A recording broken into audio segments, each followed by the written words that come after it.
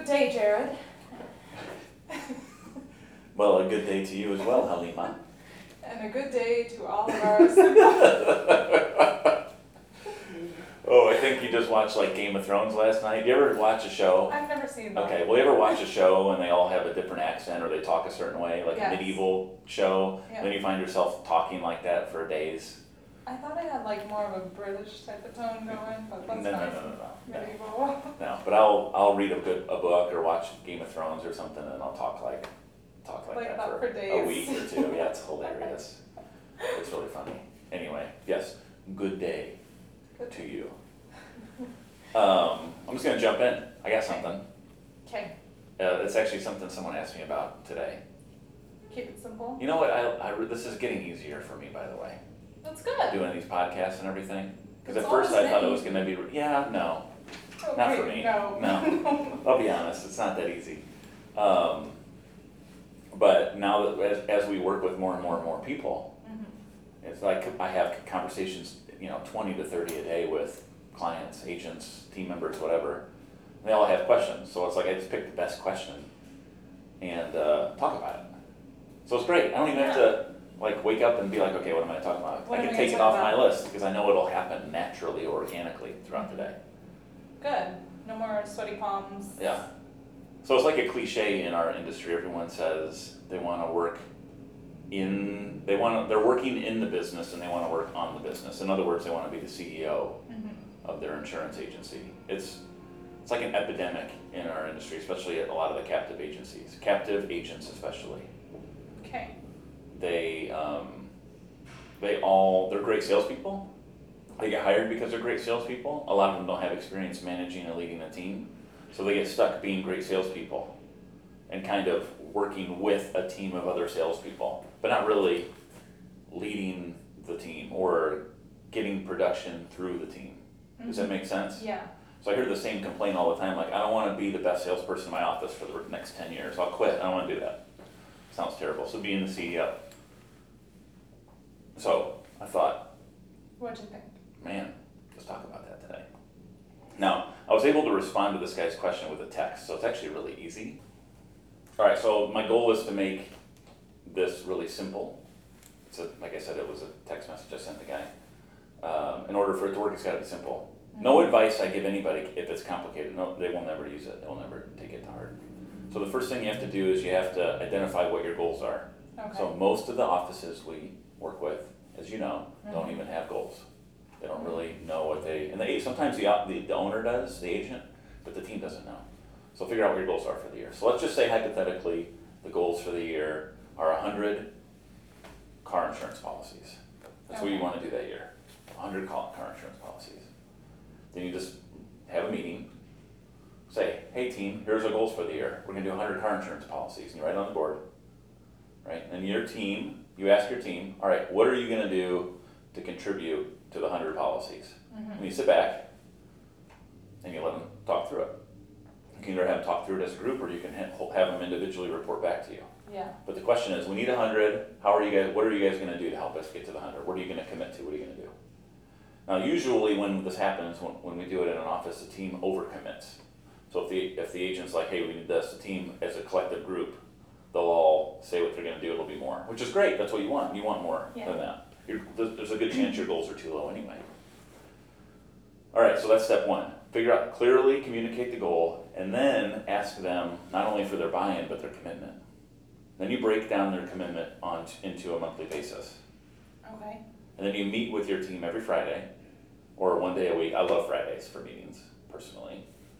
So let's just call it Friday. Meet with your team every Friday for 30 minutes, and ask them how it's going, but you connect on that goal. Where are you at for the goal? This is what you said you're going to do for the office. Where are you at? How can I help you? Clearly communicate the goals. Get their buy-in and their commitment on it. Meet with them regularly to make sure that they get there. And then when they have a concern, I guess this is the most important one, when they need anything, or you have a concern, is stop solving the problems of your office.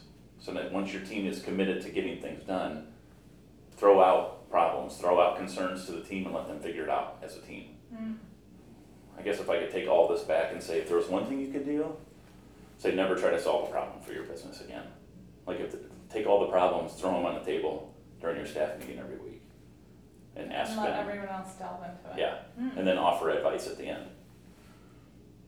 The least I try, I mean, that's what, we talked about it a couple days ago. Your shift, part of it I know that I own, is that the more I can, the less I involve myself in what you do, the more I just kind of offer guidance on your ideas. The more they feel like they're in control. Yeah, Yes. and the happier they are, for sure. The more Yeah, involved. so true. Yeah, so that's what I can bring to the table. And that's what I do in my office, is I don't ever solve a problem, I write them down. We have Friday staff meetings for an hour every Friday morning at 8. And then I'll take the problems, I'll give them to my office manager, not even me. She'll write them on the board, and the team will figure it out, and then I'll ultimately decide on if we're gonna do it or not. And if not, usually instead of just saying no, I'll offer like a couple An options. alternative. Yeah, Yeah. I'll offer 2 alternatives and send it back out and let them pick one. So for example, can I give an example? Do we have time? Sure. If we Okay. don't, I'll cut it out. So, we have a certain amount of financial service applications we need to get every week. And 2 weeks went by, we didn't get them. So I said, we're gonna have a carrot, so we're gonna have like a reward if we hit it. Mhm. We're gonna do a dinner, I'm gonna bring food into the office. And then we're also gonna have a consequence if we don't hit it. It's for the team, the whole team has to do this. And so I asked for a list of consequences, and they came up with, if we don't get the applications, we'll all stay late one night a week Okay. on Thursday for 2 hours and do activity that gets us closer to that goal. Or we can do a volunteer event on a weekend, like a charity or a volunteer or something. I was like, that's great, I like the volunteer charity, we do a lot of that, I like that idea, but that doesn't get us closer to our goal, Our which goal, is at yeah. the end of the day, the most important thing. So I said, let's go with number 1, but I didn't like the Thursday idea. I like Friday better, because it's a little bit more impactful.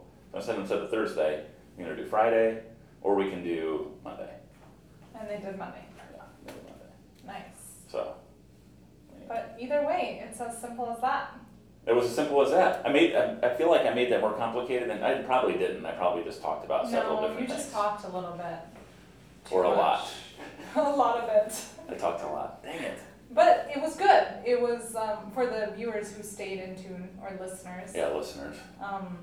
It was good. It was, hearty. Or just watery. Okay, I'll take it. Speaking of watery, the opposite of watery, charred. Charred. Don't Let's just go back to, just remember, 3 steps or less. risk it to get the biscuit. 3 steps or less. Everything you do in your life is easier with 3 steps or less. Hashtag Simplify, reach out to us on social media and with any questions, and we'll get back to you in a jiffy. Follow me on Snapchat, What is your Snapchat, Jared? JaredDean1. No, Jared? 2. You set it up. Something PDX. You set it up. No, I thought you set it up. I didn't set up your Snapchat. So follow me on Snapchat. My username is JaredDean1. Dean1. I have 255 points, whatever that means.